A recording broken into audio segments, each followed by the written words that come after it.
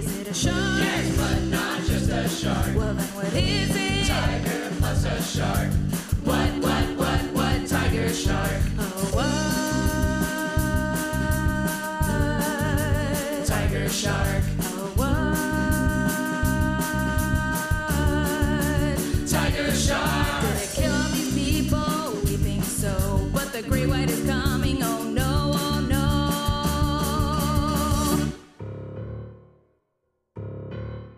Hello and welcome to Let's Jaws for a Minute, the podcast which took a deep dive into Steven Spielberg's masterpiece and is now setting sail into uncharted waters to discover the world beyond Jaws. I'm Sarah Buddery.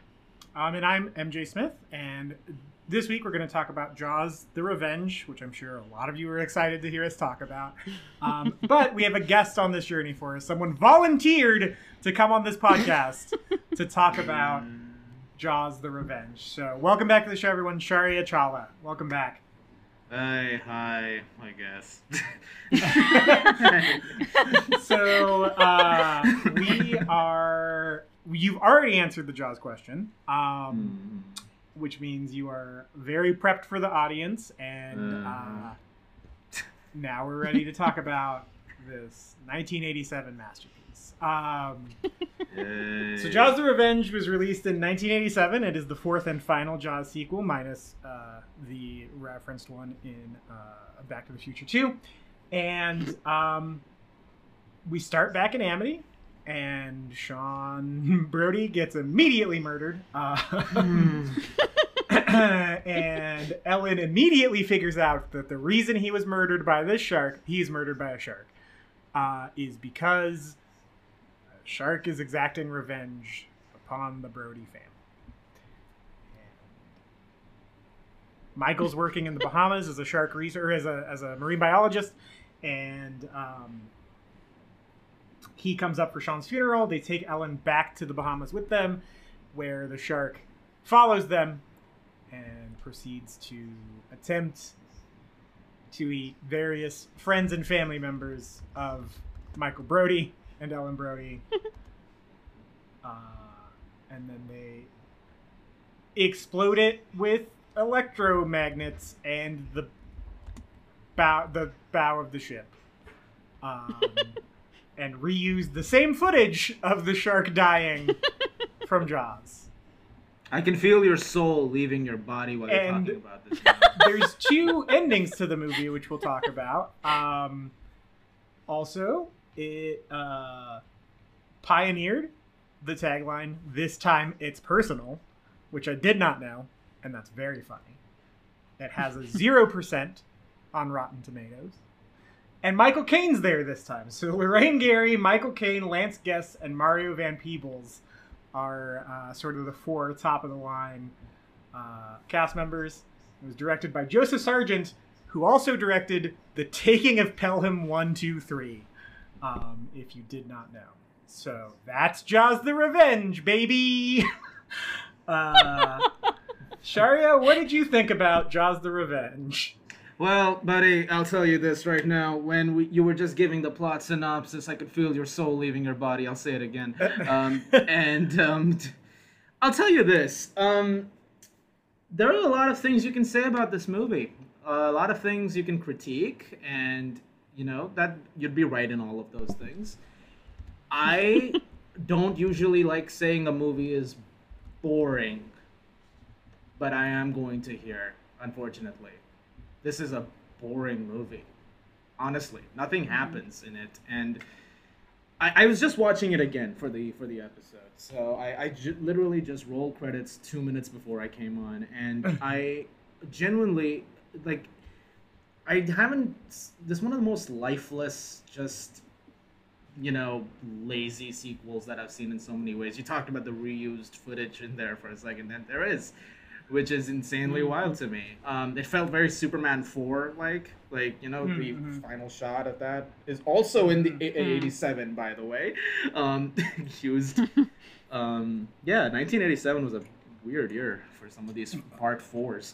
But yeah, I don't know. I think at this point in time, everything has to be said about this movie has been said, and it's not good. I'm sorry. There was an emotional story I had with the first one. I don't have that here. So Yeah. Yeah, it's definitely, well, certainly lacking any of that emotional story that there is in Jaws. But the funny thing is, I think it's really trying for it. And I will say that I controversially quite enjoy this film for how ridiculous it is. I think I really the fact that the entire plot of this is this shark has a personal vendetta against the Brody family. That's not meant to be funny, but that as a concept is endlessly amusing to me. So I do get a bit of a kick out of that. Having just watched Jaws 3D, where I'd had a lot of painkillers and was slightly delirious while watching it. This, I definitely get what you're saying about this being boring, because not a whole lot happens and there are hardly any kills. And I forgot in Jaws 3D just how many people were killed, and then was quickly corrected when I realised quite a lot of people actually are killed. By limiting it to this shark is only going after the Brody family, we're very, very limited. And we even get one of the kills taken away right at the end, which I am never not annoyed by. All that being said, there is still some good to come out of this film. I don't know what it is about this film. I definitely prefer it to Jaws 3D. I do maintain, for as ridiculous and ludicrous and laugh out loud bad Jaws 3D is, as a film, I do enjoy watching this one more. I don't think it is the weakest of the Jaws sequels. I think Jaws 3D is. But this, there are parts of it that, with my LJ fam hat on today watching it, there were parts of it where I was like, 3 doesn't really feel any connection to Jaws at all. It's almost like it doesn't exist in the same universe. And 2 has like a couple of wild things, like Brody's yellow barrel lawn decoration that is clearly, there for like, oh, hey, remember this thing from the first film. There's quite a lot of that in this, and it's, you say subtle, but I picked up on them quite easily. Like, even just the opening scene. It's Sean at home with Ellen. He cuts his finger, I think, like while cutting some vegetables. He sure does. It's exactly like the opening scene of Jaws when Michael cuts his finger and then the phone rings, and I'm like, all of it was just, it felt like deja vu watching this a little bit. We get some familiar faces in Mrs. Taft and Mrs. Kintner. There's the scene that they basically completely steal, which is Thea, who is Michael Brody's daughter, copying Michael, and Ellen sort of watching it. There's just little things like that, and I'm like, okay, this is one of those examples of a sequel where it is putting things in for the sake of it and being like, hey, remember this thing from that thing that you loved. And I find that as a tactic very cloying when it's done badly, and I think it is done badly in this. There's a lot there. I've actually got a surprising amount to say about this film. But yeah, that idea of taking the things that work so well in Jaws because they're there for a reason, they're there for an emotional reason or for progressing the story, and just taking those elements out, shoving them into this, and they're not there for any particular purpose or meaning, just doesn't sit that right with me. And just straight up using the same footage at the end is really just lazy filmmaking. So, all that said, also, they decided to cut down the bushes right outside the window where I'm recording today. So, sorry. Inconsiderate. Good is not the right word for this movie. It's not good. I might say kinda good. Might say. I think there's a lot of interesting stuff happening in this movie. It's poorly executed. But especially in the first half, because there's a way you can kind of write off the revengey part of it. There's a lot of interesting ideas presented, I think. Or maybe this is my LJ fam, we're going to look too deeply into everything hat on. This is not the worst Jaws sequel. And also, nor do I think it's the second worst Jaws sequel, I think. Good Oh Lord. shit.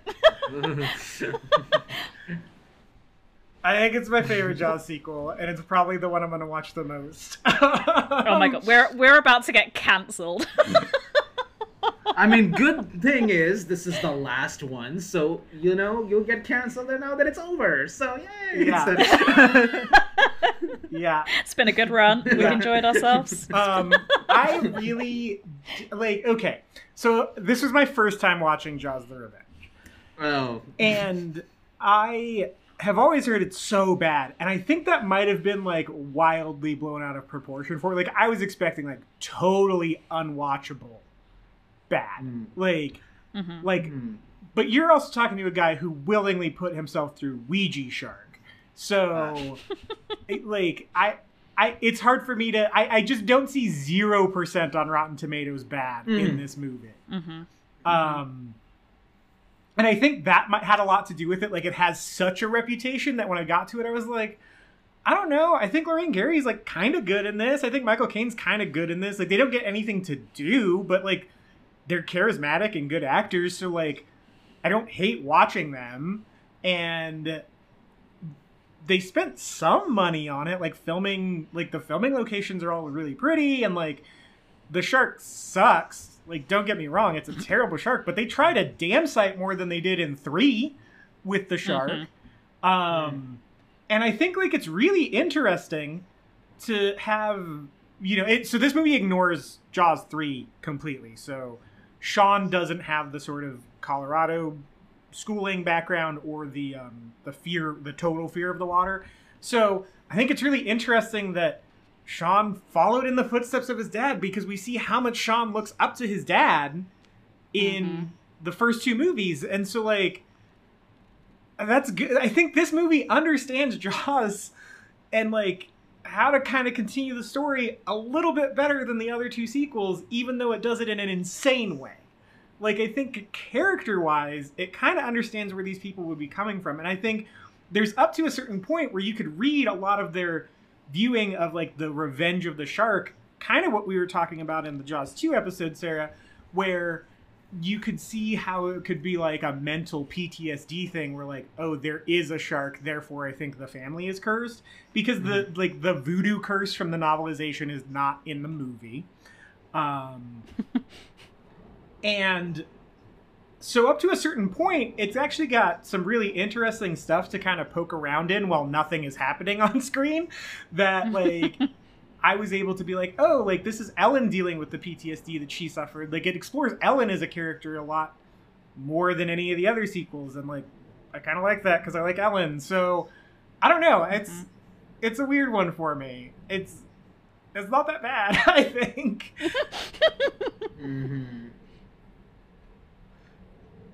It's boring. It's really boring. Like, the entire middle section, nothing happens. Like, once they get to the Bahamas, nothing happens. But I liked all the Amity stuff kind of a lot. I mean, the kills suck. Like, the editing in the shark attack with Sean is terrible.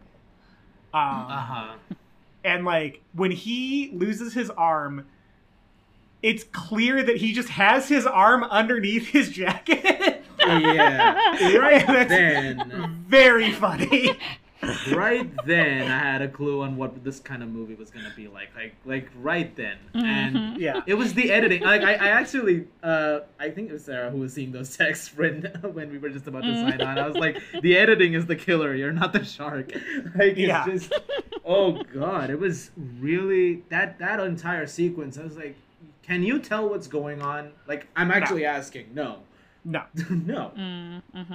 Like, I honestly thought he was just, like, shredding some piece of paper.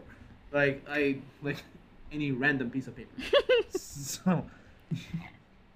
Yeah, it's rough. Like, the editing in this is... Yeah, it's not good. That message did really make me laugh quite a bit. And because... sorry, please go on, please. No, I was just saying it's very true. The real villain here is the editing, not the shark.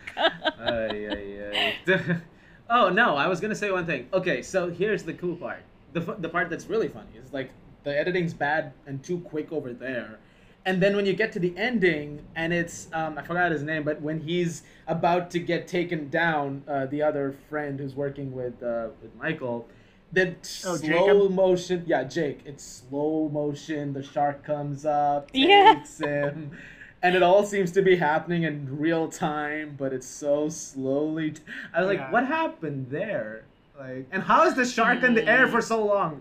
Like, oh my gosh, yeah, that I've got that in my notes. Like the slow motion when Jake is taken, not killed, he comes back. Boo to that. Yeah. When he is taken by the shark. There's like, they did this in Jaws 3 as well, where they did that stupid slow motion stuff when the shark like comes through the glass in the aquarium.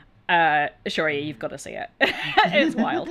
But I don't know, those like slow motion reactions, and I swear like Michael Brody is yelling Jake for like the longest time.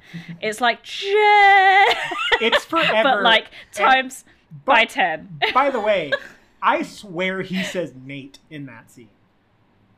He probably does. probably, I don't know. I swore he called him Nate. Like, to the point where I was like, I thought his name was Jake. Would you be surprised? It's the slow motion, you can't tell. No? Would you be surprised? I mean, this is a movie with the editing error where Michael Caine walks out of water with the shirt dry. Like, I mean, anything's possible. Yeah, truly anything is possible. And I mean, we finally get confirmation, and we have confirmation in the subtitles, that this shark does indeed roar. This has been a hot point of contention in all of our certainly in all the sequels. Has there been a bit where the shark roars? We are sort of like on the fence about whether the shark roars in Jaws. There are moments when it kind of sounds like it, but it could also sound like something else.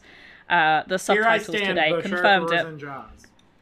Yeah, there's I even got the timestamp because I'm that bitch.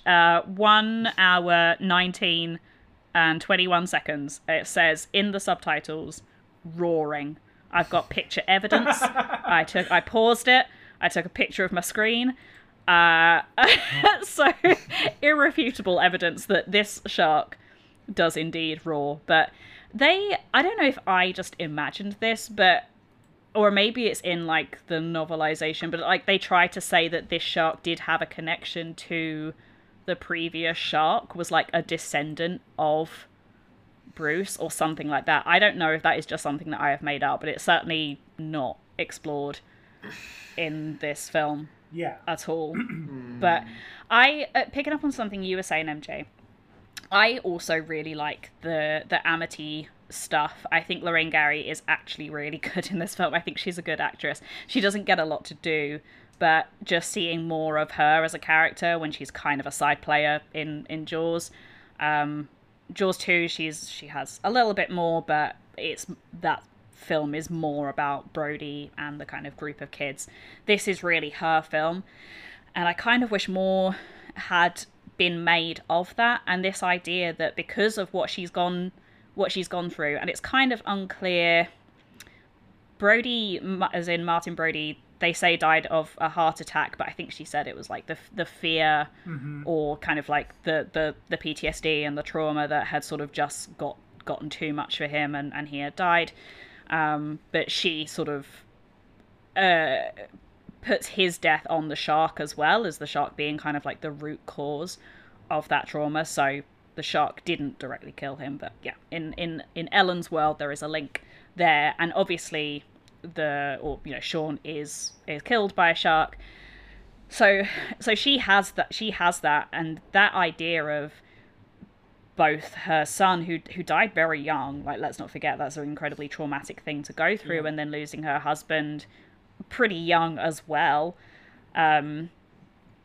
is, I think, interesting, and I think much more could have could have been done with the film, and it just gets incredibly silly when it gets to the Bahamas, and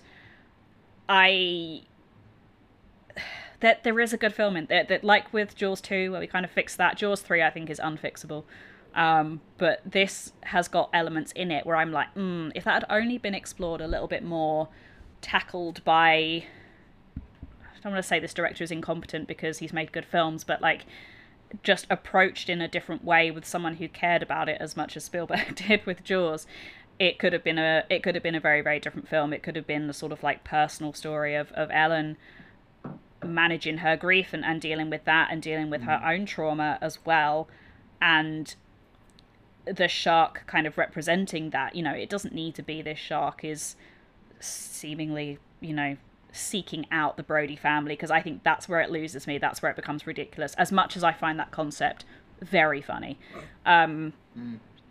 It could have just been, you know, any shark she sees. It doesn't need to be the same shark. It doesn't need to be the same shark that frickin' followed them from Martha's Vineyard to the Bahamas. It could just be another shark.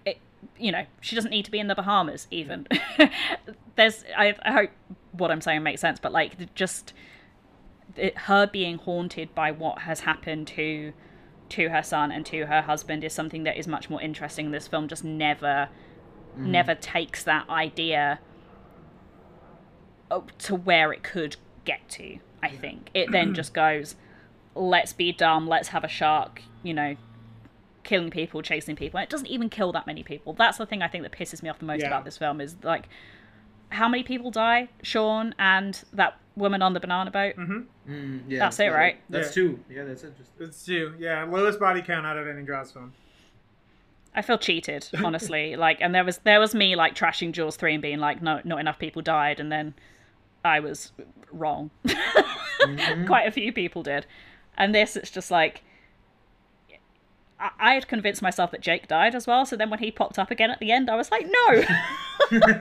No, don't Get you back know? in the- Like get when back you in the get mouth. when you get chomped into half, then you survive.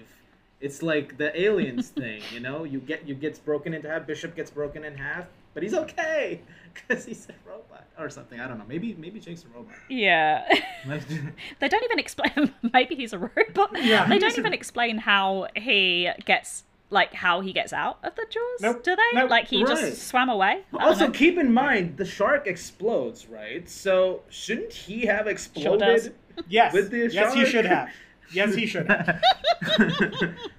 Like, they're like, oh, dude, that was crazy. I was like, bro, how are you alive? Like, that's like... Yeah, and I actually wrote in my notes that I quite like there's two shots, the woman on the banana boat who does die, and then Jake who doesn't.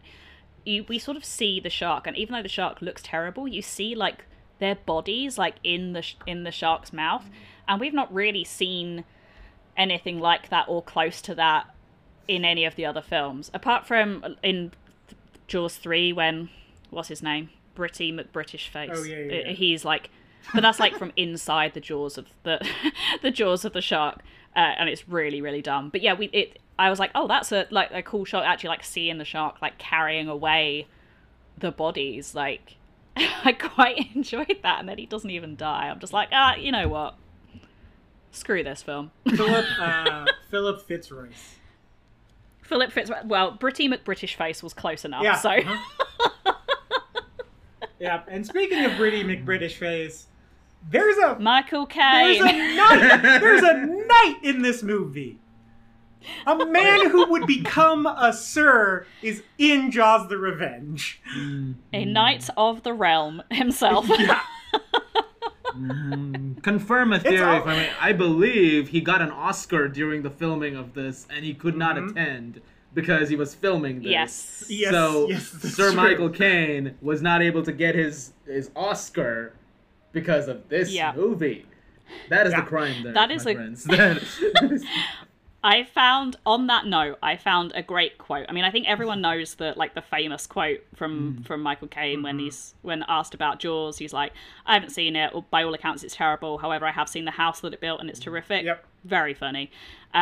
Regarding the Oscars, this was in another interview. He said, won an Oscar, built a house, had a great holiday. Not bad for a flop movie. And I respect the hustle. He was paid $1.5 million for 7 days' work in the Bahamas. The schedule was so tight the producers were unable to spare him so he could attend the Oscar ceremony. And yeah, he went on to win the Best Actor in a supporting role for Hannah and Her Sisters, 1986. I mean, that is the very definition of a cushy job. I bet he got a lovely tan. Yeah. Had some lovely pina coladas out in the... Actually, what's the drink he orders? I wrote it down. Bahama Mama. Bahama Mamas. My notes say the line "Two Bahama Mamas," spoken by Michael Caine, lives in my mind rent-free. I'm a bartender's kid, so shit like that just like does not faze me. It's just being said in a British accent. Yeah. It's being said by Michael Caine that just really That's- amuses me. And I think that's the thing, right? He's an Oscar-winning actor by the time this film comes out. And it shows, because, like, it shows that he doesn't really care, but, like, even Michael Caine not caring is still better than, like, 90% of most actors. Right. Yeah, because he's genuinely having 100%. fun in this. Like, you can tell. Yeah, he's like he has good chemistry with all the cast members. I think like For sure. he has really good chemistry with Thea, the little girl, and like he has really good chemistry with like him and Lorraine Gary have good chemistry. I actually really kind of liked that arc that they had together. Like genuinely thought it was a great idea for like a Jaws sequel as like Ellen is processing this trauma that she can have this man in her life who can kind of like not replace Brody, but you know, kind of show her some hope on the other side of all that grief. Right. That's the thing. These are great ideas and these are great concepts that I think would work better if they took time to explore it and not in a way that it was also tying into shark killing people, you know, and it just kind of yeah, I feel like there was a better exploration in there somewhere. And you know, to add to that, I just those moments, in fact, if it wasn't you know, going in for those there is one thing about it though that I feel like makes it a little jittery, but we'll talk more about that I think in a bit, which is she can sense the shark. Yeah, she has sharky sense. She does have sharky sense. I feel like that takes away from it because it makes it suddenly a bit comical. It's like, what, now you can sense it, like Sixth Sense. Yeah. What is okay?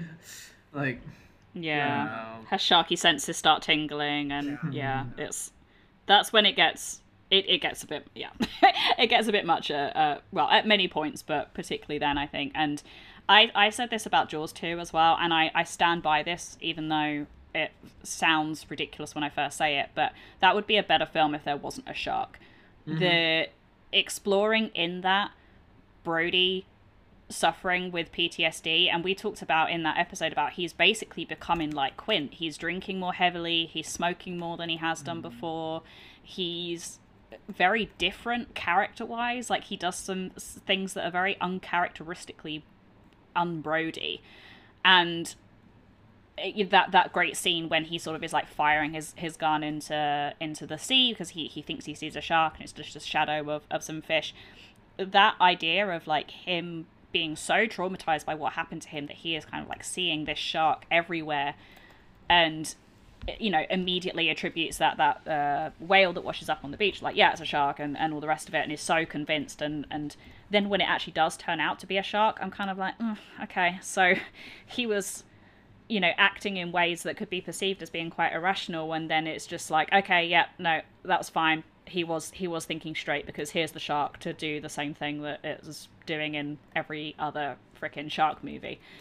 And I don't want to sound like, you know, hypocritical here, because I'm saying like, oh, I wish there were more kills and all the rest of it. Like, that is kind of what you come to a shark film for, but also I could take the shark out of Jaws 4 and find a much more interesting film in there. Like we were saying, this thing about Ellen dealing with her grief and her trauma as well, like actually giving the spotlight to her for a change, I think is super interesting. And finding a second shot at happiness with Hoagie as Michael Caine's character, I like that idea. I like that for her. I don't know if it's just because I really like this character, but this, then when it starts getting like super silly and it's just like her and this shark are kind of in tune with each other. Also, she has some wild flashbacks of things that she wasn't present for. She does. Yeah, like this is when it's like right towards the end of the film, and I think they've just used it as an excuse just to slip some Roy Scheider in there, which I'm a fan of, but she wasn't there, so it's weird that it's in like sepia tones and presented like it's a flashback, and even like flashbacks of Sean's death as well. It's like she didn't witness it, and she didn't have anyone to relay it to her. Like Brody could have been like, yeah, I climbed up on this thing and I shot the thing in the mouth and I said this really cool thing. I was like, smile, you son of a bitch, and it was great. Like that could have happened. They could have had that conversation over their morning coffee. Sean died. No one saw it. Why is it's just a weird thing to happen, but anyway, there is somewhere in this a good film, and I don't think it involves a shark. But it's if you make How Ellen Got Her Groove Back, right? Like 10 out of 10 would watch. I mean, we kind of did. Yeah, for a little bit, and then this bloody shark has to come and ruin it all. So you guys do any research about the music in this movie? No, but I'm interested. Okay, so I was like, the music's not that bad in this movie. Why is it not that bad? Well, it was not that bad because it was composed and conducted by Michael Small, who provided music for Klute, Marathon Man, and The Parallax View. Okay. Nice. Yep. It was not released It was not released until the year 2000 for and that was just promotional copies. It was not released to be commercially available to the public until 2015. Wild. Yeah. How come? I don't know. Maybe it says here.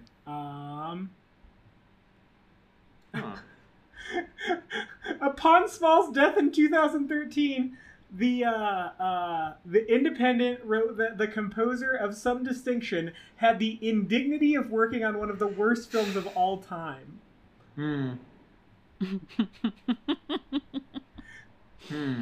Like most reviews of the soundtrack, the article criticizes the film while saying Small produced a fine score in the circumstances, as if anyone noticed. Well, we noticed. Yeah. I actually thought the score wasn't too bad, which is, that's something very funny.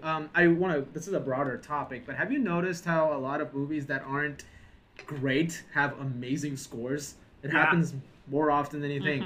Like every time, I know, like especially very recently when I was talking to someone about, I think it was like Transformers 5 or something like that, which is not a great movie by any means.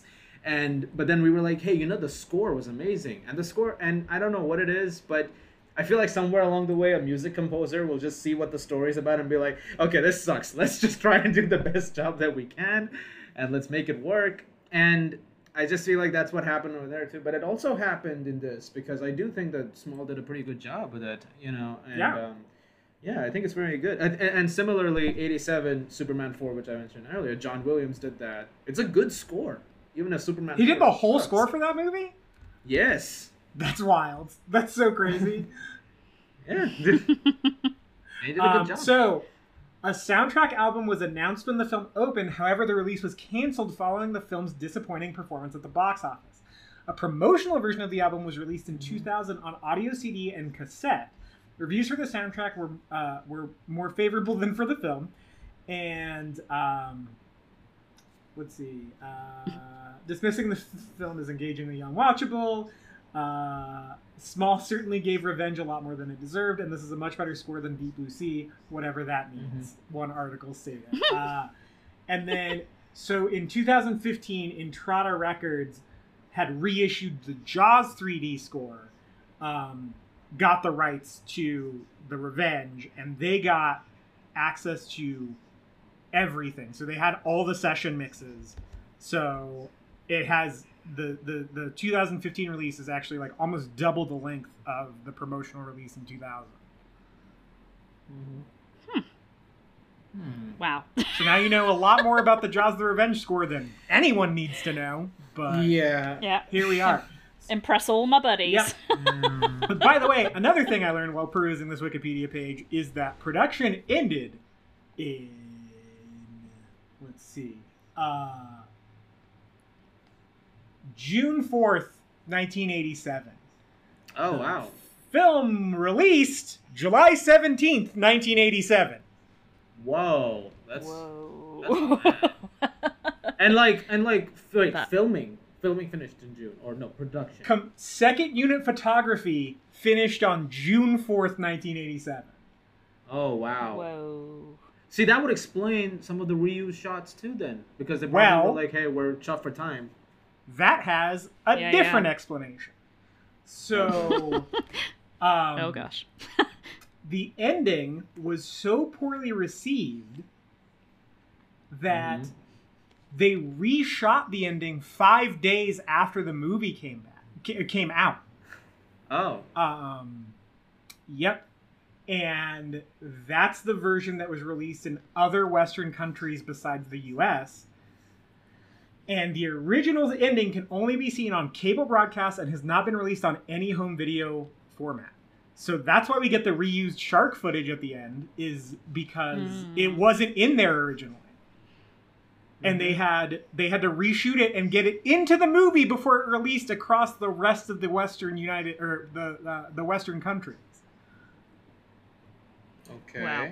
So was the ending completely different? Because someone said this on Twitter. They changed the end and Yeah, they're so- bummed about it. So but Jacob dies officially at the end, good. and the shark just bleeds to death essentially when it gets stabbed Okay. by the front of the ship. Which, I mean, it makes more sense because I don't know if it's just the editing or the fact that, yeah, we're seeing a different end to this film than what was originally intended, but was anyone else just really, like, super confused about how this shark actually died? Like, my notes are just very vague, like, okay, they just ram into the shark and it blows up. Like, that shark blows the F Yeah, up. it does. There's bits of shark like coming down the camera, like there is not a scrap of this shark left, and I'm like, that seems too much explosion for that amount of impact. I don't know. It feels like a weird thing to nitpick, but it's a very It's a totally valid poor point. ending. It's a valid point, though. Yeah. I think it was another review that I was watching many years ago where someone freeze-framed that sequence. And if you see the moment before the explosion, there's no hint of an explosion. It's just a stab, and then suddenly the next frame is an explosion. And it comes out of nowhere. So there's not like there's a bomb in the shark or something like that, unless Jake had some kind of thing in there, the half of his body that's inside. But I don't think that's it. So Yeah, it was because like the original idea is that they put this device in there and it's connected to the other device and it sends like electromagnetic signals that confuse the shark and make its systems go haywire. Is essentially what happens. They hack the shark. The Okay. shark is what happens. They treat the shark like it's a damn sentinel from the Matrix. Like they use an EMP on it, and then it gets Look, Shark Hackers is a sci-fi film waiting to happen. yeah. I would definitely watch Shark Hackers. Yeah. Sorry, carry on. And then presumably the original ending is the shark has this like electromagnetic impulse coming from, like the call is coming from inside the shark, and then it gets confused and like in pain because it's roaring in pain in that sequence. And then it gets impaled by the boat and bleeds out from the boat. So that's what would originally kill it. Why it explodes, beyond anyone, I think.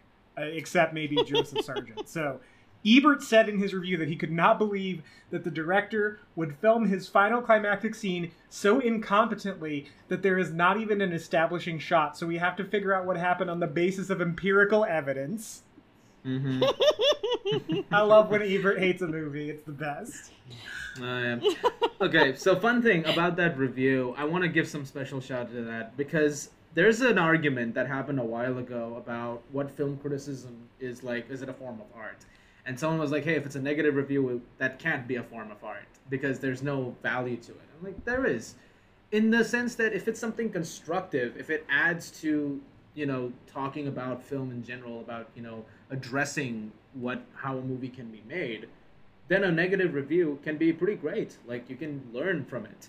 Yeah. And that does constitute as a form of art. I think the review that they did for Jaws 4 is a great example of that because they're not just being like, hey, this movie sucks. They're genuinely telling you why. And they're explaining it. And they do such a great job in those 5 minutes or so of explaining it. I honestly had to give props to that. That's one of the best negative... It's a negative review, yes. But it's one of the best negative reviews I've seen because you walk out of it saying, okay, here's what you don't do next time. Yeah. Here's what you don't do in your movie. And good. Oh no, I was just saying that's a really great review. It's a great inspiration for anyone who ever thinks of trashing a movie. I'm like, this is how you do it with class, So. Yeah, no, I think about that a lot. And if there's I have my own personal ethos as a film critic, if I even am one, I suppose I am. I'm an amateur film critic at best, but I definitely think about that a lot. If I'm gonna go talk about a movie, even on my other podcast, right? And this is gonna get kind of meta, but my other podcast, we just did an episode on Doctor Strange and the Multiverse of Madness, which is a film that I liked, but I also understand kind of why people didn't like certain aspects of it. And I, since Phase 3 has ended, have been pretty critical of the MCU in general. I haven't liked a lot of their output since then. And I think it's just getting kind of long in the tooth. But we have largely on that show not done a lot of this new Phase 4 stuff because, one, we've talked about a lot of the other Phase 1, 2, and 3 stuff on the show. I feel like I don't have a lot to say about it. So rather than just being I hate that, I'm choosing to not engage with it in that way anymore. And it's a conscious decision because I'd rather talk about, one, more interesting stuff, or if I have something negative to say, have it be not just constructive, but also interesting. It doesn't have to be constructive necessarily. You can hate a movie. I hated Jurassic World Dominion. And that definitely skews to, hey, this movie sucks. But I think what I tried to do, because I don't like any of the movies in the Jurassic World franchise, is be okay, well, what makes it work versus what makes the original movie work versus this, which is essentially the same thing. And that's, I think, I think that's what we're kind of getting at here of there's stuff in here that could work and there's interesting things on the page that just don't get explained. And that's that's way better than just screaming in front of a wall of Funko Pops, Exactly. Yeah. I think we are kind of hopefully doing just that on this episode. I think it's so easily to dump on this film and be it's terrible, it's one of the worst films ever made. It obviously has a 0% on Rotten Tomatoes for a reason, whether we agree with it or not. I don't think it's a 0%. I really don't. 0%? Nothing yeah, about that's it? I don't know. Harsh. It's harsh. That is just a metric, but it's one that sort of people do refer to quite a lot. But we are saying, here are some good things about it. It sucks because it doesn't do enough with those things. And it's with a sequel as well. People are always but don't compare it to what came before. And it's when something is part of a franchise and it is the same characters and it is the continuation of a story, if you will, and you can see Jaws 1, 2, and The Revenge as their own trilogy, really. 3 just does its own thing and just is Jaws in name only, really. But this does actually sort of see the continuation of that story. So obviously it's not going to be as good as Jaws, but then it's okay, let's unpack that. What was it about Jaws that is so great? And it's because it is more than just what it appears to be. It is not just about a shark film. It's barely about a shark, as we've said many, many times. It's about so many other things, and it does those things very effectively. And while Revenge and Jaws 2 have parts of them that are about something other than, just a shark or whatever, it just doesn't execute them with that same finesse. It doesn't have we could not, I said this I think about 3, possibly 2 as well, we could not sit down and break this film down minute by minute.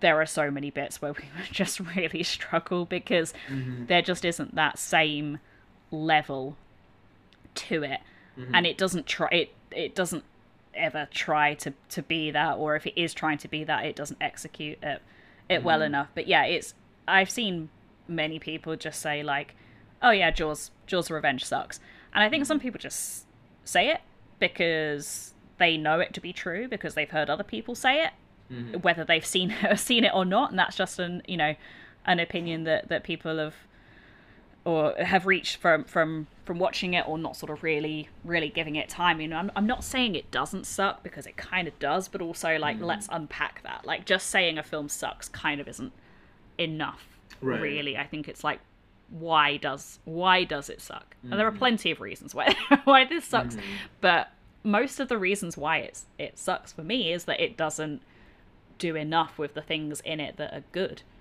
Which is kind of complex thing to try and unpack with any film. I think is like, it's not necessarily that these things are bad, because I don't know if any film is completely like beginning to end terrible. No, I'm sure there are some examples. Maybe I just haven't seen them, but like, you can certainly find these things in it. And even if it is just, as I said, the thing that is bad is that it is not doing enough with the things in it that are good. That's still better than just like, oh yeah, it sucks because it's bad. Yeah. This might. I'm sorry for how much reading out loud I'm doing on this episode. No, it's good. This Ebert review is fantastic. I'm not going to read the whole thing, but it's a pretty large chunk of it. I believe that the shark wants revenge against Mrs. Brody. I do. I really do believe it. After all, her husband was one of the men who hunted this shark and killed it, blowing it to bits. And what shark wouldn't want revenge against the survivors of the men who killed it? Here are some things, however, I do not believe. That Mrs. Brody would be haunted by flashbacks to events where she was not present, and in some cases, no survivors witnessed. That the movie would give us one shark attack as a dream sequence, have the hero wake up in a sweat, then give us a second shark attack, and then cut to the hero awake in bed, giving us the only thing worse than the old "it's only a dream" routine, which is the old "is it a dream or not" routine. That Mrs. Brody would commandeer a boat and sail out alone into the ocean to sacrifice herself to the shark so that the killing could end. That Michael Caine's character could or would crash land his airplane at sea so that he and 2 other men could swim to Mrs. Brody's rescue. That after being trapped in a sinking airplane by the shark and disappearing under the water, Michael Caine could survive the attack, swim to the boat, and climb on board not only completely unhurt, but also wearing a shirt and pants that are not even wet. That the shark would stand on its tail in the water long enough for the boat to ram it. And finally, that the director, Joseph Sargent, would film this final climactic scene so incompetently that there is not even an establishing shot, so we have to figure out what happened on the basis of empirical evidence. God damn. The goat, is man. The goat. Woof. Yeah, that's how you critique a film. That is evisceration right there. Well, and I think the other thing that's important to remember here, not that we have any fans of Jaws of the Revenge listening, because I think I'm the one. Ebert very famously gave Anaconda like 3.5 stars or something. That movie's terrible. I love it, but it's so bad. So he's not above this kind of stuff. No. So I think that's something too, because like people, I don't know, people get, this is a separate conversation, but people come after Ebert for weird reasons, and yeah, so he's definitely not above this. I mean, all you got to do is watch Beyond the Valley of the Dolls to know that There you go. Is not above some dog shit. I mean, if we really want to play that, there's one other review. He gave the worst Pixar movie, Cars 2, 3.5 out of 4. Did he really? Yeah, he did. That's so funny. I didn't know that. I mean, yeah, he loved Cars 2. So, what do you know, right? So, Yeah. That's the only Pixar movie I've turned off and have never finished. yeah, he loved it. It's very bad. Oh, that's so funny. And it's amazing Whiplash, because I remember his new reviews were coming in the paper that time, and it was Cars 2 was like a week before, I think, Transformers 3. So it was amazing Whiplash of going from a 3.5 out of 4 for Cars 2 to a 1 for Transformers 3. It's like, and both of them have about the same Rotten Tomatoes consensus. So it's kind of like, what? Like, what happened there? But I don't know. I mean, the man himself not above criticism at all. Like his whole video games aren't art thing was insane, but also a different podcast. Go ahead, Treya. Oh no, I wasn't gonna say anything. I was quiet. It sucks because like there's not a lot to talk about. I know this got kind of like esoteric maybe about like the ethics of film criticism, but like it's because nothing happens in this movie. Pretty much. No? Yeah. Like Michael's dressed as Quint at the end. Did you guys catch that? Yes. Yes. That's all I have to say about it. Right at the beginning, Sean is he is killed wearing a yellow jacket. Confirmed. Yellow is a thing that leads to murder. When Michael is attacked by the shark in what I would argue is maybe the most exciting thing in the movie, despite the shark looking like ass.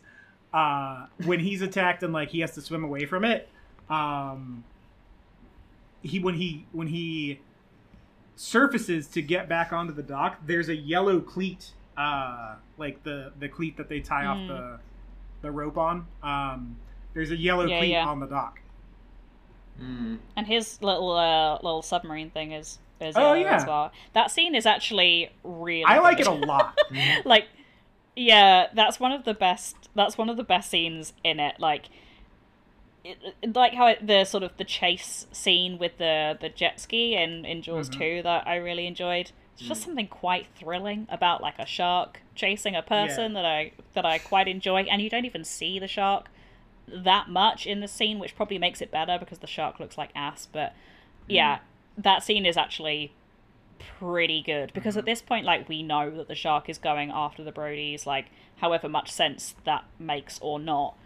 So genuinely, anytime like a Brody is in the water or near the water, we're kind of like, oh no, something is gonna happen. So I guess in a way it is at least effectively creating some kind of suspense. It just doesn't really, the editing lets it down in that in that sense, and just I guess the filmmaking in general, that it's not doing enough with that. That's a very good point about like the best attacks being dream sequences as well.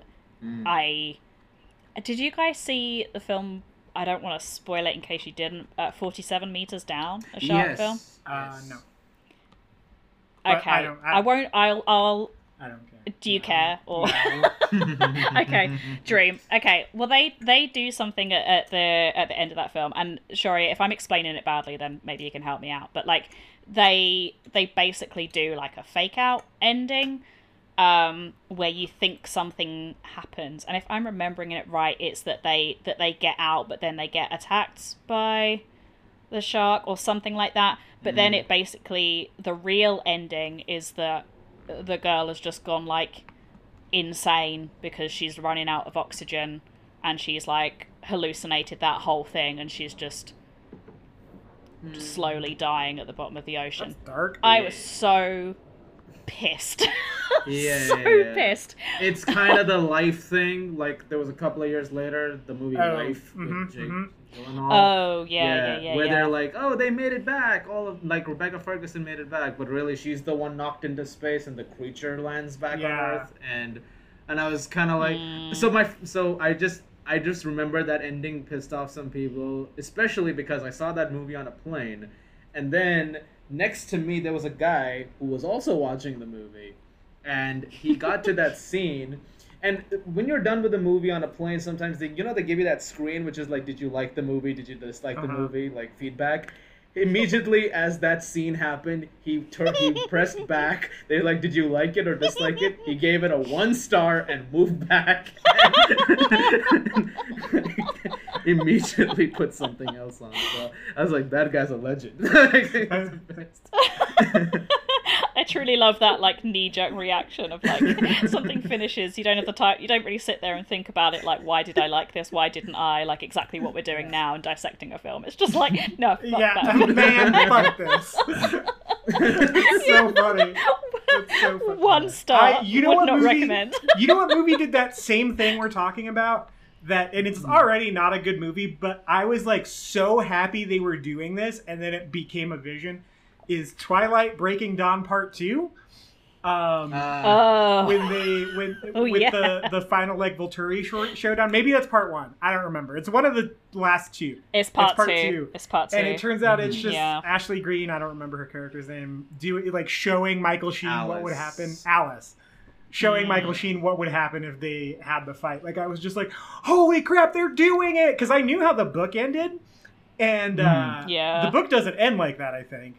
No. And so when that was happening, I was like losing my mind in the theater. I was like, I can't believe that they have baited us for like 5 movies, and now they're doing this like super ballsy ending where like a lot of these characters are dying. Like, this is awesome. And then they immediately pulled back on it, and I was like, oh, well, never mind. I hate this again. There was when I saw that at the cinema, and this was quite a long time ago, and you've just like unlocked a core memory I didn't remember that I had, MJ. There was a visceral reaction to that happening. It was a mixture of kind of like people who had read the books and people who hadn't. I had read the book, so I knew kind of like what was coming. But if you just watch the films and don't read the books, absolutely fair enough. You don't have to read the books. But the way people reacted to that is something that I don't know if I've ever experienced. It was a mixture of kind of like just complete disbelief that all of those characters were being killed off, and then like legit mad when the rug was like pulled after, and it was like, oh, actually it's like none of them are dead, it was just a vision. I thought that there was going to be a riot in this cinema, to be honest. Like it was like a just a weird vibe after that. I can't even. That's very funny. I had completely forgotten that. Oh well, I can't even tell my Breaking Dawn stories because, well, they're kind of illegal. So. Whoa. Oh well, now we need to know. Okay, actually, you know what? There is a legit explanation for this. So let me give you some context. So, this was coming out on the time I was in India. So in India, there's the way ratings work for like movies is like for example, a rated R movie means you cannot go in unless you're older than 17 alone, right? Okay. So you need to be with an adult. Right. Okay. In India, when a movie comes out and it's an adult movie, it's adult. So unless you're 18, you're not getting in, even if you're with an adult guardian. So Twilight, the 3 movies that came out until Eclipse, they were like PG-13. It was like that. It was okay. So the teenagers were going to the movie theaters and all that. A lot of friends of mine that I knew were into it, of course. And Breaking Dawn Parts 1 and 2 were rated R. And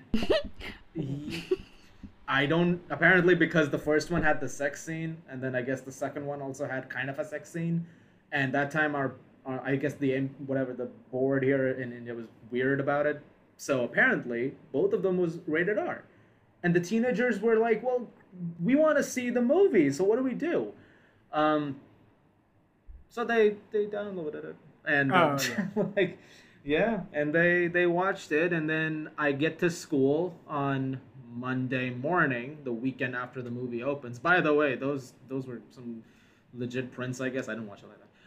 But everyone was just complaining and so loudly about both that 2011, 2012, those movies, because they were just like, that was a fake out. All that was built up to nothing. It's terrible. You know, the sex scene was so vanilla. I was like, did you guys just watch it for the sex scenes? Like, Yeah. what's wrong with you people? Like, anyway, yeah. So not illegal on my end. I did not do this. I'm Brad. That's not as bad as I'm Yeah. throwing my Oh, it other might friends. be, genuinely. I'm throwing my other friends under the bus here. You Yeah. know? So I mean, It's all right. We don't name names Yeah. here. It's fine. and if I'm one of them being, was named Ralph. and if I'm being totally honest, Full name, I owe address. my entire interest in film to not so legally acquiring films in high school. So Yeah. Hey, access we've was all done. done it. yeah, that's the thing. That's the thing. I think that someone needs to write a piece that's like, hey, the entire reason like film Twitter and so many people are into film and film criticism right now more than ever is because of that whole movement in the early 2000s. Like we all did it and no one admits it. And it's crazy to me. Also, all those footages on film Twitter, all those tweets with the video, Yeah. where do you think those are coming from? Yeah. Like, Yeah. Like that one shot from Thor that Exactly. people keep dunking on. It's just like, hey, wait a minute. like, that is not a legit shot they released. So, Yeah. um, Yeah. I mean, I thankfully it's not like a huge plot point in this, but those fake out scenes are annoying. I think when we're denied like so much Yeah. action in this film, like it really does. I think that's what makes it feel so boring, even though I do also low-key enjoy watching it. It's just that nothing really happens in it. There aren't those kills, there aren't many of those exciting scenes, and that's why I think that chase scene with the shark and Michael stands out, because it is one of the very few sequences like it in the film. So it sort of stands out for that reason. But yeah, then when you sort of have these, and it happens with Ellen first, right, where she sort of like has a dream she's being attacked by the shark, and then it happens to Michael later, and it's just kind of like, I don't know, to use something, a lazy like plot device once, okay, that's kind of annoying. To use it twice, it's like, all right. Yeah, Sure. it just is. It's cheating. It just feels like it's cheating a little bit. And I mean, there's, not to bang on about Jaws, but it's kind of what we do here. There are moments in Jaws where, I mean, one of the best sequences in the whole film is the two guys who go out with the holiday roast to try and catch the shark. Not a single person dies in that scene, but it's still very exciting, very thrilling, and we don't even see the shark. Like, you can have moments that are exciting, that are real, that don't necessarily then result in someone getting chomped in half. And then it doesn't even fully give us the deaths either. It's just, there's a lot of like wasted potential Yeah. in this film, I think, that is frustrating for me. It's frustrating more than it is bad, I think. Yeah. And that's not to say it's good. I have a very complicated relationship with this. That's fair. Hey, it's like a guilty pleasure, right? You think it's like so bad it's good at times. 100%. Yeah. For sure. Yeah. Go There ahead. is one scene in this that I thought this was a wasted opportunity, but there's this moment where they try to reference the first one with the mimicking, like he's mimicking his dad. Yeah, yeah. Mm-hmm. Like, yeah, and they tried that in this one too, where Michael's trying to, do it with his child, and they're doing the same things on the table, and Ellen is watching, and I kept thinking, this could have worked really nicely, like as a full circle moment, and it could have felt like, oh, this is something that's still there between them, because that was one of my favorite moments in the first one, that unspoken lovely moment. But But it feels kind of lazy here. It doesn't really have the same impact, because it kind of feels like, oh yeah, it's like the first one.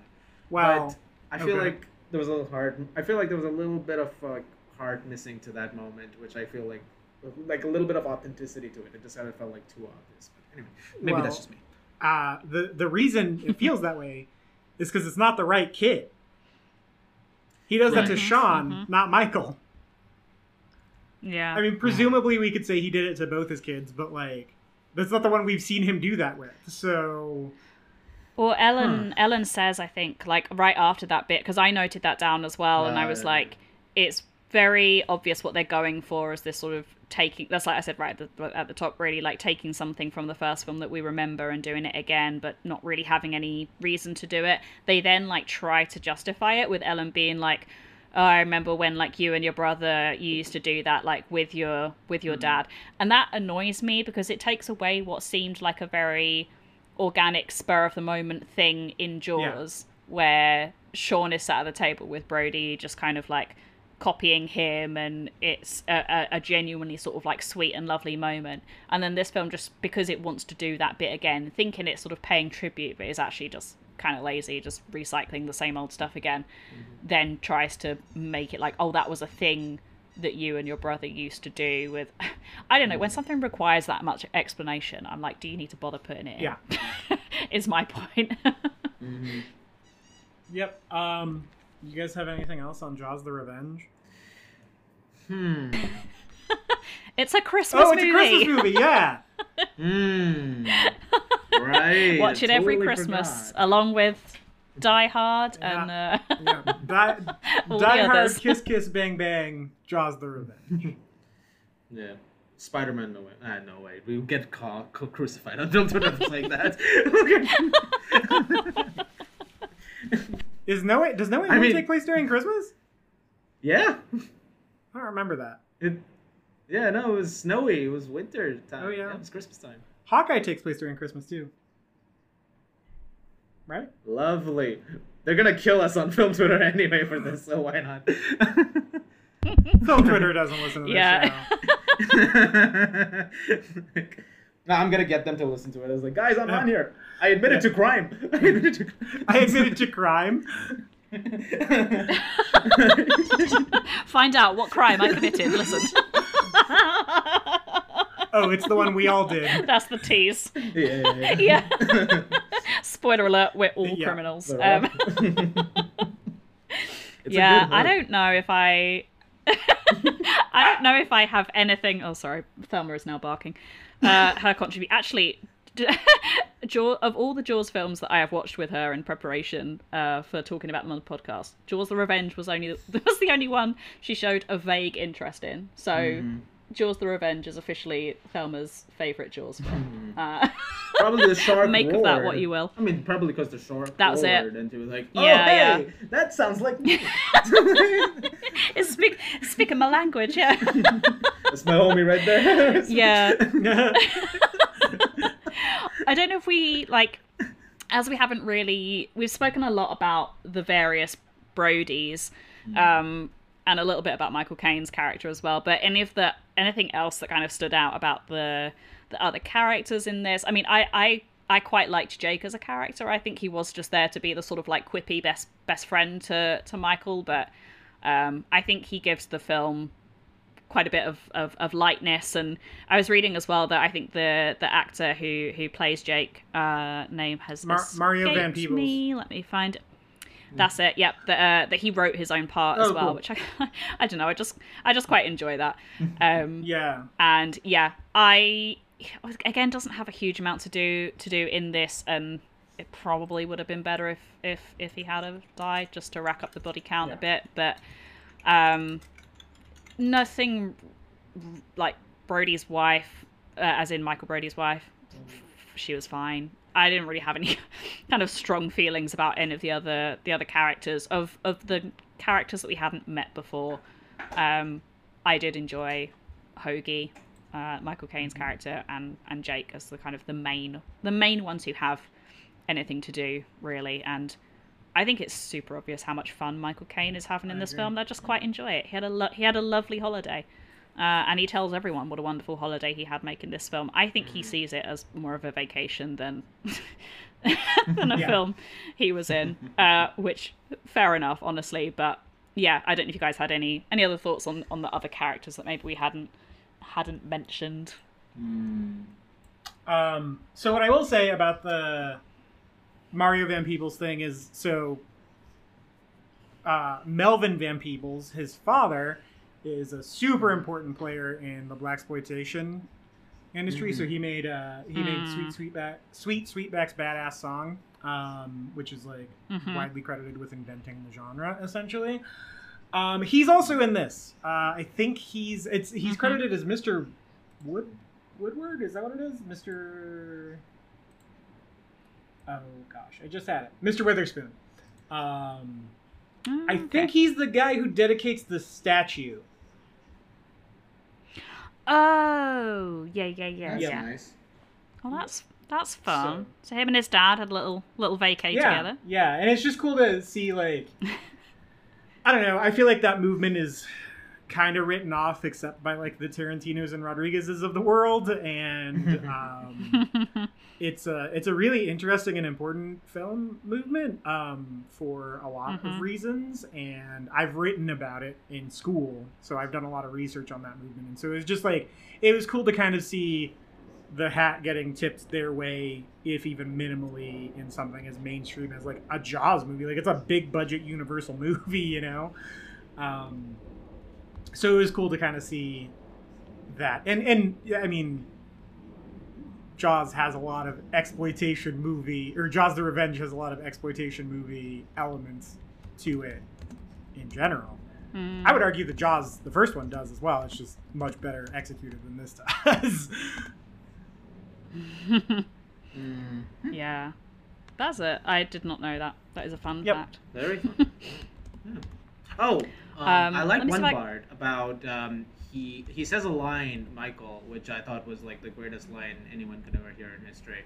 I don't think I've ever heard in any movie, this is unique to Jaws 4, anyone say the words, "I've always wanted to make love to an angry welder." I think that's that's a first for me. Like, that's funny. Yeah. I've never heard it ever again. Yeah. So Jaws 4 bringing to life the fantasies of wanting to make love to angry welders. So yeah, I really thought that they were, because there's a moment where he and his wife are, being all kind of love eyes at each other. There was one bit and I was like, I'm going to be really mad if they say want to get drunk and fool around, because I feel like you can't, one, little bit awkward to use like the same line that your parents use when they're about to get down why to would it. You know that? But also, yes, ooh, questions. I'm glad they didn't do that. I think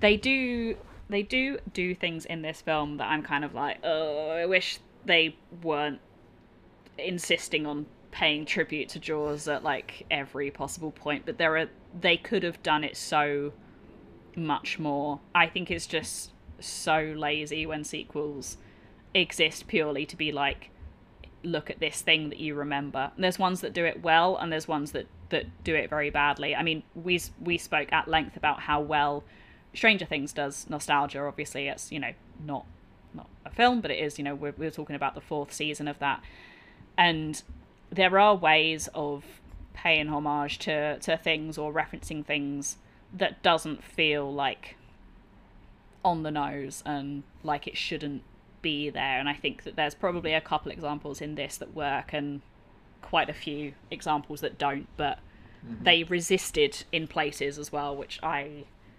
appreciate. It could have been a lot worse, I think. Yeah, I think that's kind of what it boils down to with this film, right? Like it could have been a lot worse, and I do think it gets a bit of a bad rap. Like, it is not a good film. I cannot stress that enough. It's not a good film.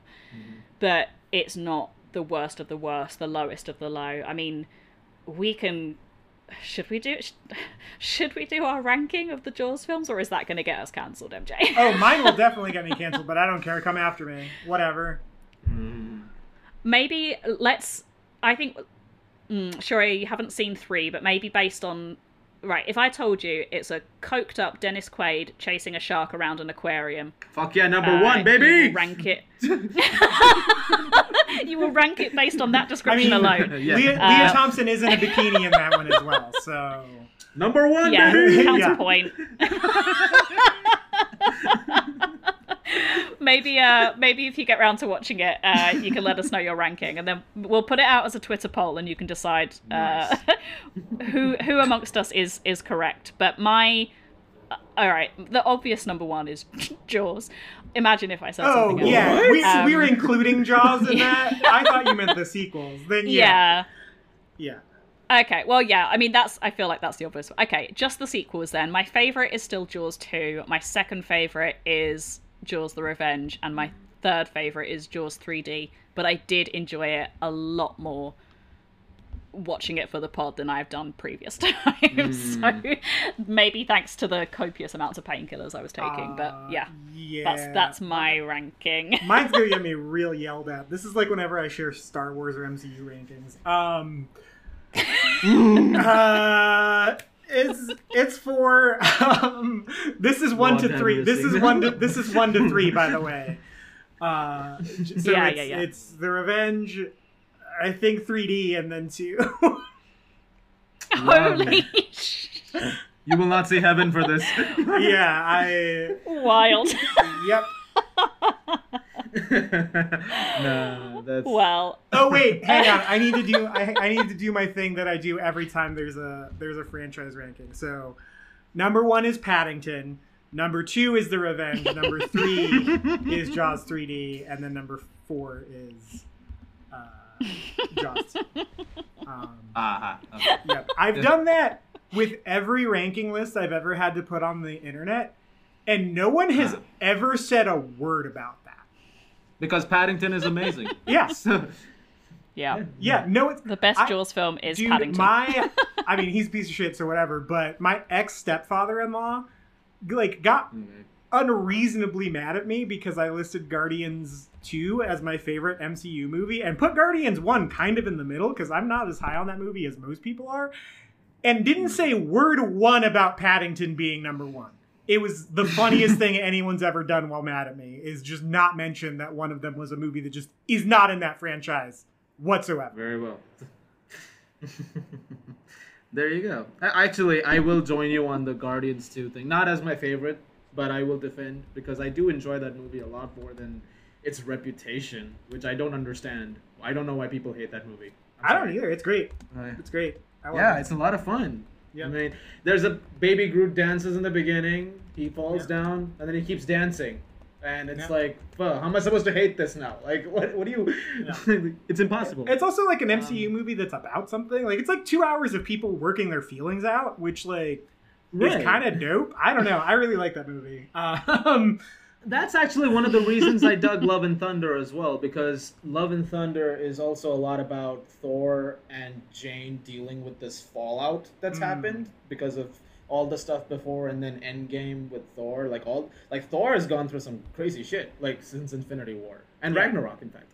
You know, so when he's dealing with some of that too, and Jane is dealing with stuff as well. So all of that is honestly why I really enjoyed Love and Thunder too. I was like, I like these moments where they just are like, you break down these heroes to a moment and you just connect with what makes them human at the end of the day. It makes you relate to them a lot more. Which is why I like the front half of Jaws the Revenge, and that's why it's my favorite, because I think it does a good job. I think it does a better job exploring the sort of trauma and fallout from from Jaws 1 and 2 than Jaws 2 does with Brody in Jaws 2. Right. So that's why it's my favorite. I think that the stuff on Amity and, like, in some spots in the Bahamas is, like, really great exploration of, like, what Jaws is post Jaws, even if it doesn't ultimately deliver on it, and it's got weird, like, sharky sense and a literal, like, revenge driven shark. Oh, absolutely. Yeah, the concept is amazing, really, and I'm glad we have closure on this. Because I just, I think it all just came together perfectly. And I mean, okay, it didn't come together perfectly, but the concept was very good. You know. Yeah. But, someone missed my catchphrase word in there. I said something. I got it. Don't worry. Excellent. Still one of my favorite moments on any episode.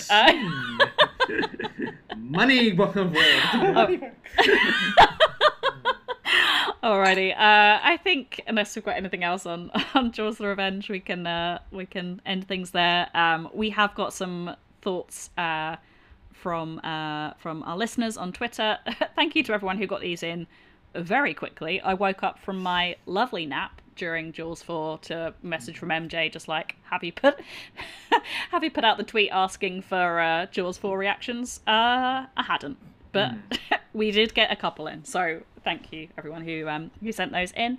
So we've got at Wrath of Khan, that's with 3 N's. Allow me to offer you a 2-word review. Fucking dog shit. Succinct, to the point, and one way of getting me to swear on a podcast. Although I've sworn quite a lot on this episode. We've just sworn 25 times in this episode, Sarah. Oh no, someone's been counting. I'll put a lot of money in the swear jar, don't worry. Then we've got at Hollyfield Owen, who said Jaws the Revenge is an awful movie with a ludicrous plot. Michael Caine should forever be ashamed of himself for appearing in it. Oh, he got a nice house though. On the other hand, it has a shark in it, and sharks are cool, so I still watch it every now and again. Hey, relatable. Yeah, I get that. At Haddock Witty, last week's guest, she said, worst shark ever. Even Pips the non-moving floating turd of Jaws 3D. I don't know. Yeah. It looks bad for different reasons. That shark in Jaws 3 is terrible. Yes. Especially the sort of computer animated one. The Ebert awful. Review calls the 1 in 4. It says it looks like canvas with acne. Oh my lord. That's very funny. Then we've got, let me get all of these numbers correct, at Chris WI89983278, said, it's the only Jaws movie I got to see in the theatre. I had a different ending when it had a different ending when it came to video. There we go, that's what we were talking about. And this drove me crazy. It was the basis for Jaws the video game by LJN on their NES. Is that it? Yeah. NES.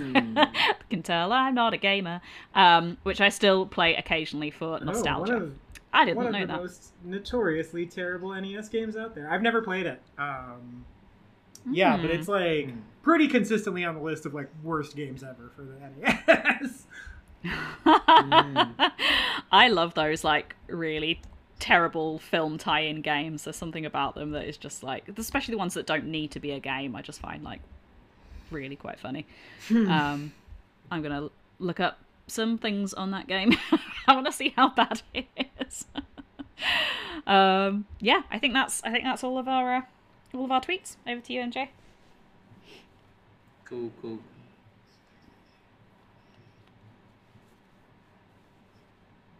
Yep. I'm sorry. Yes. Okay, yeah. Sharia, thank you so much for coming on again. It's been a real blast. Thank you for actually, I think, being the only person to volunteer to talk about Jaws the Revenge. So we love to see it. So yeah, do you want to let people know where they can find you on Twitter and elsewhere, and anything you would like to plug as well? Then now is your chance. So thanks so much for having me again. Reviewing this movie was really, it's been a dream come true. I've been waiting so long to do this. And I'm not even exaggerating, like not sarcastic. I've been wanting to talk about this movie for so long. So I'm glad to, the catharsis is real. But yeah, if people want to find me, I'm on Twitter under my name. Like I'm pretty easy to find. I'm also on YouTube. My channel is, again, just my name. Lots of stuff happening over there right now, so you guys should go check it out. Really cool Miss Marvel review just dropped. Hopefully Resident Evil will soon, so there's a lot to discuss. Hopefully there, whenever this episode goes up, this will already be out. Damn it. Yeah, that's I don't know, MJ, if you've got anything. Oh, I can plug the Real P episode that I am on, just in case that your microphone is not doing the things that it should be. But yeah, I was on an episode of Real Perspective, which is MJ's other podcast, and we were talking about Stranger Things Series 4. And I'm not sure when that's going to be out, but yeah, listen to the podcast worlds collide. I don't think I have had much else going on, so I'll leave it there. We're guesting on some other episodes, but when those are out, we'll bring them up. And yeah, so you can get in touch with us on Twitter and Finstagram. We are at Jaws for a Minute. You can email us jawsforaminute@gmail.com if you don't use social media. You can also follow us individually on Twitter. I'm at Sarah Buddery and MJ is at MJSmith891. On our socials, you will find our link tree. That's got links to buy our merchandise through TeePublic or Redbubble. You can buy our theme song through Bandcamp, and it's got a link to our Ko-fi page where you can send us a donation, earn a shout out on the show, and an entry into a competition to win some merch as well. You can support the show at no extra cost as well. We really appreciate that. You can rate, review, and subscribe on your podcatcher of choice.